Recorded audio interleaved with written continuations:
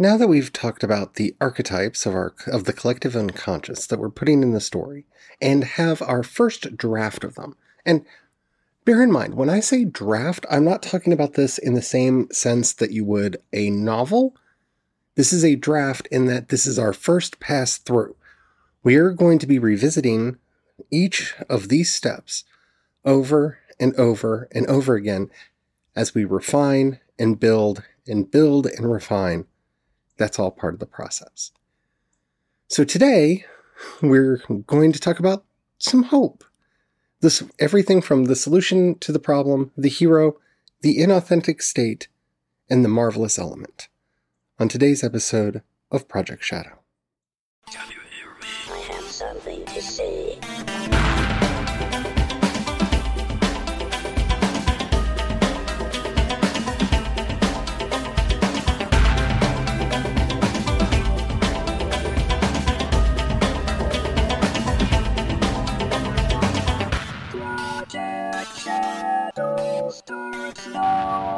Hello everyone, how are you doing today? My name is Charlie. You might know me better as sci-fi fantasy writer C.E. Dorset, and I hope everyone out there is doing well, staying sane, staying safe.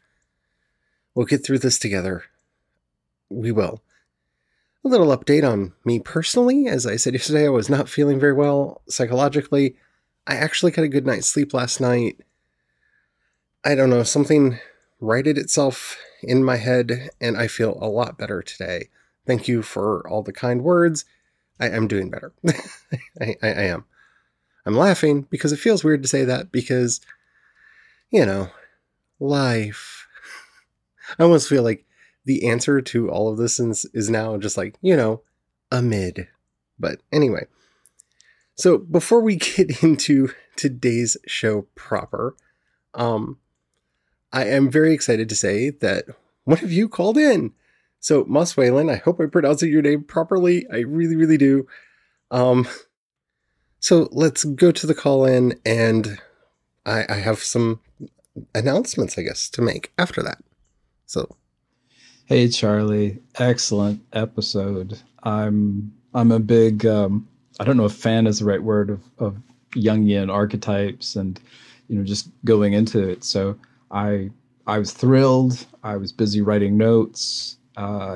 Doing, the four quadrants, the circle, and I want more. I want, an episode just about the shadow archetype, and I want episodes about the hero's journey, right? Various phases of that. Keep up the great work. So thank you. If you're not familiar with Moss Whalen's work, he is the host of the Story in Mind podcast and the author of the book Greyhawk of Terrapin. And yeah, I actually do have plans to do this. Right now, we're going through right now, I'm considering the 101 course on world building, which is in so many ways the hardest part. And that's coming up with the big, grand idea. And when we're done with this, I'm going to start what I'm calling in my own mind, at least, the 201 kind of deeper dive. And in there, we're going to go through the hero's journey. We're going to go through each of the archetypes, and we're going to really dig into how to enculturate all of the elements that we've come up with so far into a vibrant and living world. So I'm really excited that you're excited about this. Yeah, I love talking about all of this stuff. I love Joseph Campbell and his work. It really got me going. And I love the work of Carl Jung. I think it's very helpful for us as creatives. And yeah, I'm going to be talking about all of that not too far away, actually. So stay tuned. That is coming. Alrighty. So let us continue on our epic quest for the big picture in our world building, because the main thing that we're doing right now, if you've been paying attention, and if you haven't, if this is your first episode, I have created a playlist on Spotify with all these episodes, or you can just go back in the feed and see all of them. We are building our big picture, the big picture that informs all of the decisions that we're going to be making in our world building going forward. Okay? So we have drawn a circle around our entity being transformed. We have chosen its subject. We know the value being pursued and the scourge that's haunting the world. We know the state of misfortune, the cause of the problem, and the holdfast. Today, we're turning our eyes to the other side. And this is, again, I think a place where a lot of people have issues in their world building. I know one of the most common world building faults that I see when I am reading or watching something is you can tell they started with the hero and not the villain. They started with the good side, not the bad side. And I'm not saying that it's impossible to do a good story that way, but your heroes will only live up to the level of villainy that they have to overcome. And sometimes when we develop our heroes first or our villains first, we make one or the other way too interesting, way too powerful, and really lopsided. Now, I'm not arguing for a Zoroastrian balance. I'm not arguing for duality. I'm not arguing that there has to be an absolute balance between these things. World building is not necessarily about finding that yin and yang.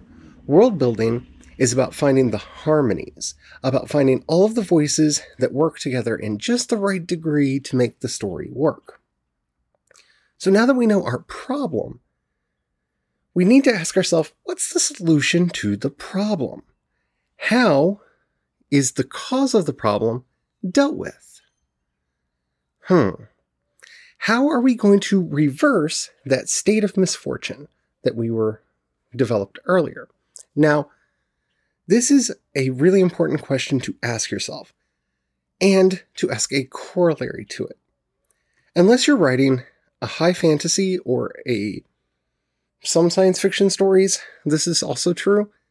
It may be the case that the state of misfortune, that the actual problem is not resolvable. Especially if you're writing a horror story or something like that.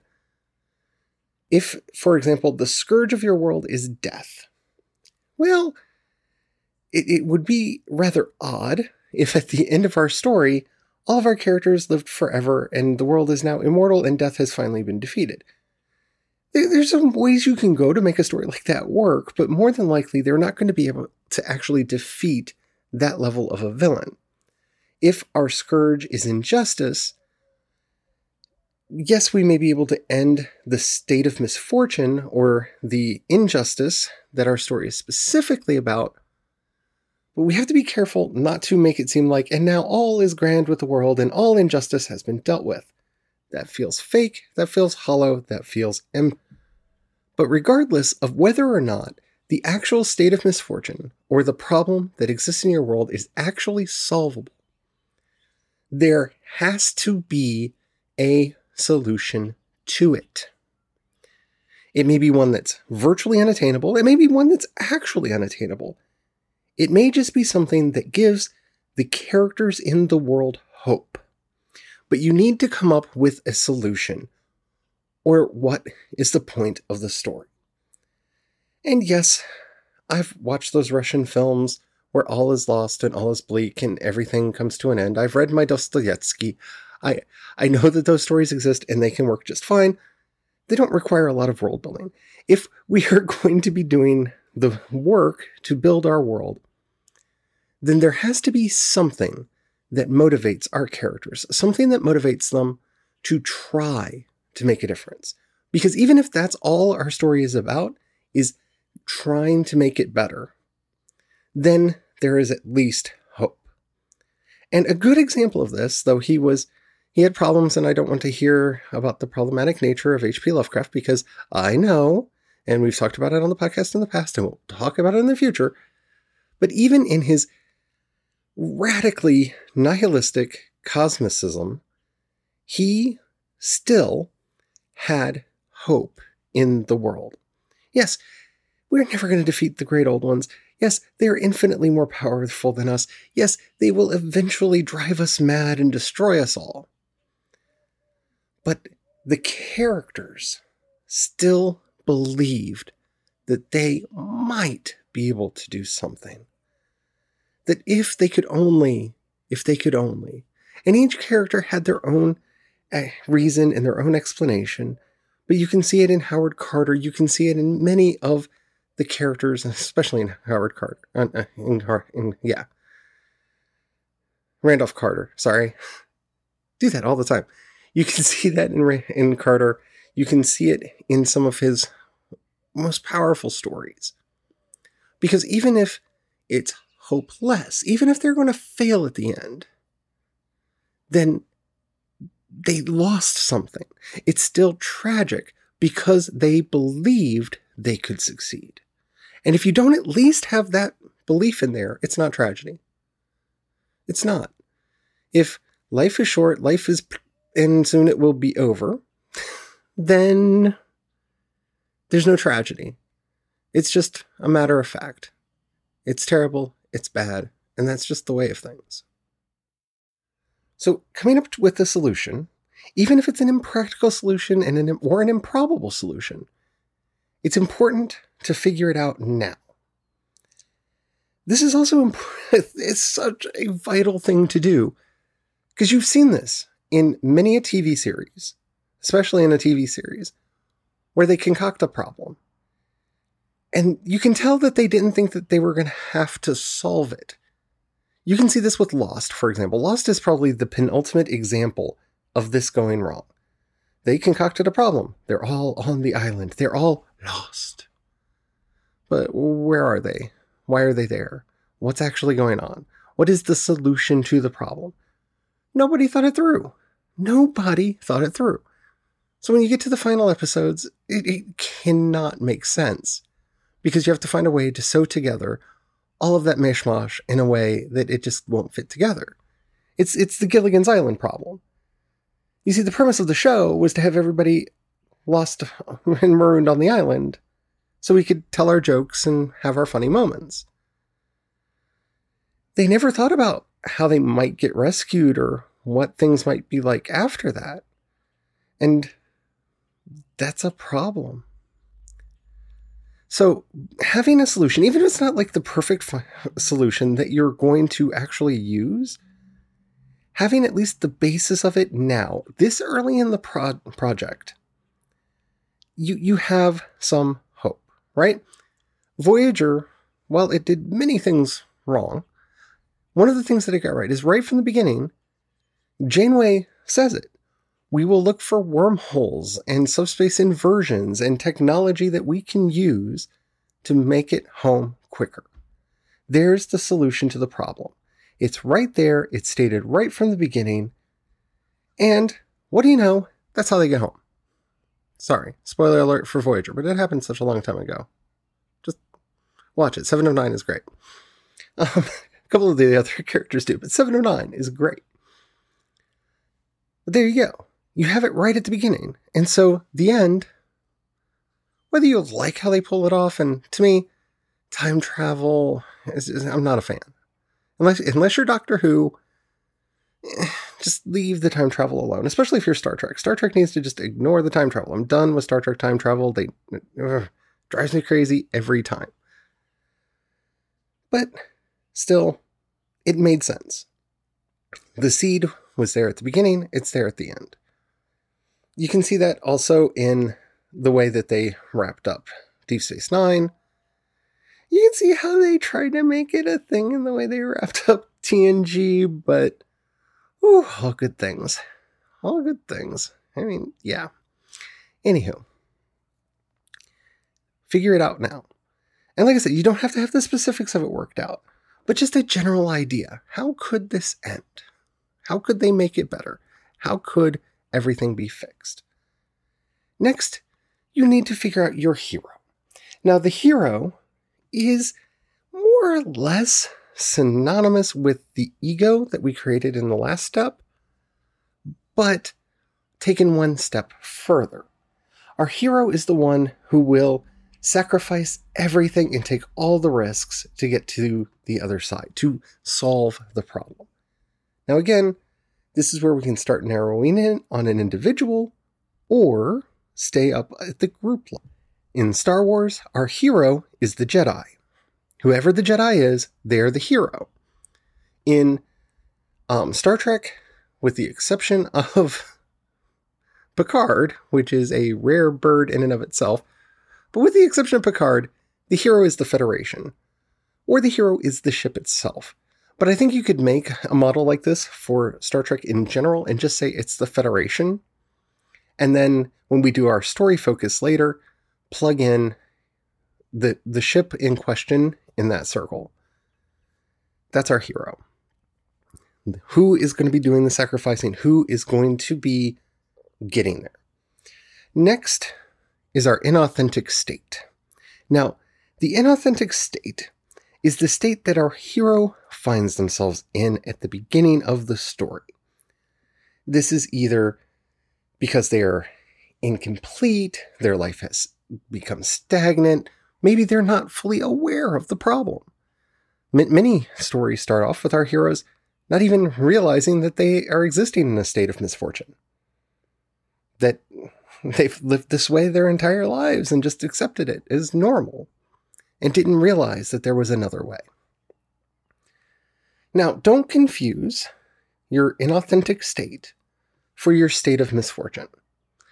They're not generally necessarily even related to each other.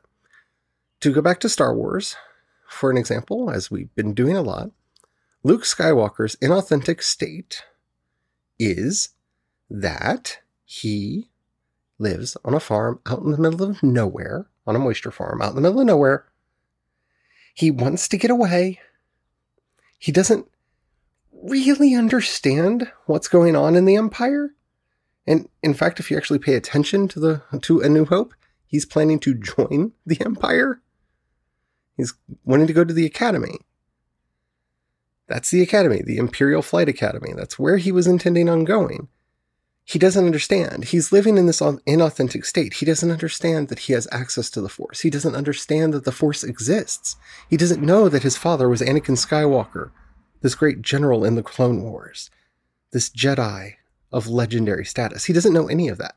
And all of that together makes his inauthentic state. Aang in Avatar: The Last Airbender, one of the best shows ever. If you have not seen it, watch it. It ticks all these boxes so well. Aang starts the series in an inauthentic state, in that he blames himself for what the Fire Nation did. Because he freaked out, because he didn't want to be the Avatar, because he freaked out and ran, he blamed himself for everything. It was all his fault. And since he ran and he didn't finish his training, he was not ready to take on the Fire Nation. He was not ready to be the Avatar, especially now that the world desperately needed him. And so much of what we watch in that series is him dealing with either his own inauthentic state to become the Avatar that he needs to be, which he doesn't do until he meets the Dragon Turtle, or dealing with this state of misfortune as best as he can with the powers available to him. And our episodes alternate back and forth between dealing with his authentic state or the state of misfortune of the world. Back and forth, back and forth, back and forth. And that makes for the story, and that makes for the drama, and that makes for the characters to come alive. So don't just let yourself cop out here. Like a lot of... Remember when everything was a copy of the Hunger Games? See, her inauthentic state was that she didn't think highly... Katniss didn't think highly of herself. She didn't recognize what a good hunter she was and what a good leader she was and all of these great qualities that she had. That was her inauthentic state. Her state of misfortune was that she lived in Pan Am and everything was terrible and they were being controlled by this nasty elite that made them sacrifice people through the Hunger Games. That's the state of misfortune. Her personal inauthentic state, she couldn't see what good she had in her life because everything was bad. Everything was horrible and she knew it. And her mother wasn't able to help out and everything was on her shoulders. And she just felt that burden so much she couldn't see what she was capable of doing. And that was her inauthentic state. Think about all of those clones that came out. The inauthentic state that they assigned to their heroes was the same one that existed in the world. The Maze Runner. Our hero's inauthentic state? Technically it was that whole mind wipe erasey thingy, I guess, sorta. But really, when you see the story play out, his inauthentic state is he was thrown in the maze, like everyone else. Is the state of misfortune. So make sure that they complement each other, but they're not the same thing. And last but not least, even though I'm not going to spend too much time talking about it, is the marvelous element. Now this is the thing without which the problem cannot be solved. It is what reverses the state of misfortune. Now, this should not be a MacGuffin. Remember, a MacGuffin by definition is something that nobody cares about. So it is not a MacGuffin. The One Ring is not the marvelous element. It is the courage and bravery of a hobbit to endure all that Frodo endures to throw it into the Mount Doom, to destroy the ring. That's the marvelous element. The marvelous element is the Holy Grail. The marvelous element is the vaccine that will cure the zombie outbreak. The marvelous element is learning what it really means to bring balance to the Force. When Luke puts down his lightsaber and realizes, if I kill him, I will fall to the dark side. There has to be another way. That's the marvelous element. It's the thing that reverses everything. It could be a state of mind. It could be a power that a character gets. It could be an item. But if it's an item, it has to be symbolic. And the journey to get it has to reveal its importance and its power. And technically, now, we've talked about everything except for the actual passage that we're going to go through. So in our next episode, we're going to give an overview of the steps in the passage, which is a cycle that we're going to send our characters through up and down and up and down, in an infinite loop. And it can loop as many times as you need it to, as long as you've built your cycle well. Then we'll talk about our story focus and what that is. And you know what? We've covered all of the basics, and we can dig in deep and start world building. I mean, hardcore world building. The nitty gritty. The juicy stuff that everyone thinks about when they do world building. All right. I hope you enjoyed this episode. If you did, and you have any questions, comments, or topics you'd like to hear addressed on the show, in the show notes, you'll find a link to the voice message system. Keep it short, keep it clean so I can use it on the show. I would love to hear from you. You can also hit me up on Twitter and Instagram. I am C. Dorset on both. You can find links to everything that I do over at projectshadow.com. Okay. In those same show notes, if you can help at all, you'll find a link to both listener support and my Patreon. Thank you to everybody who already does that. If you don't have any money right now, that's perfectly understandable. Most of us don't. But if you know somebody you think would like what I do, please share this podcast with them, or anything that I do. That helps out so much. Alrighty. Until next time, stay safe, stay well, and don't forget to have the fun. Bye.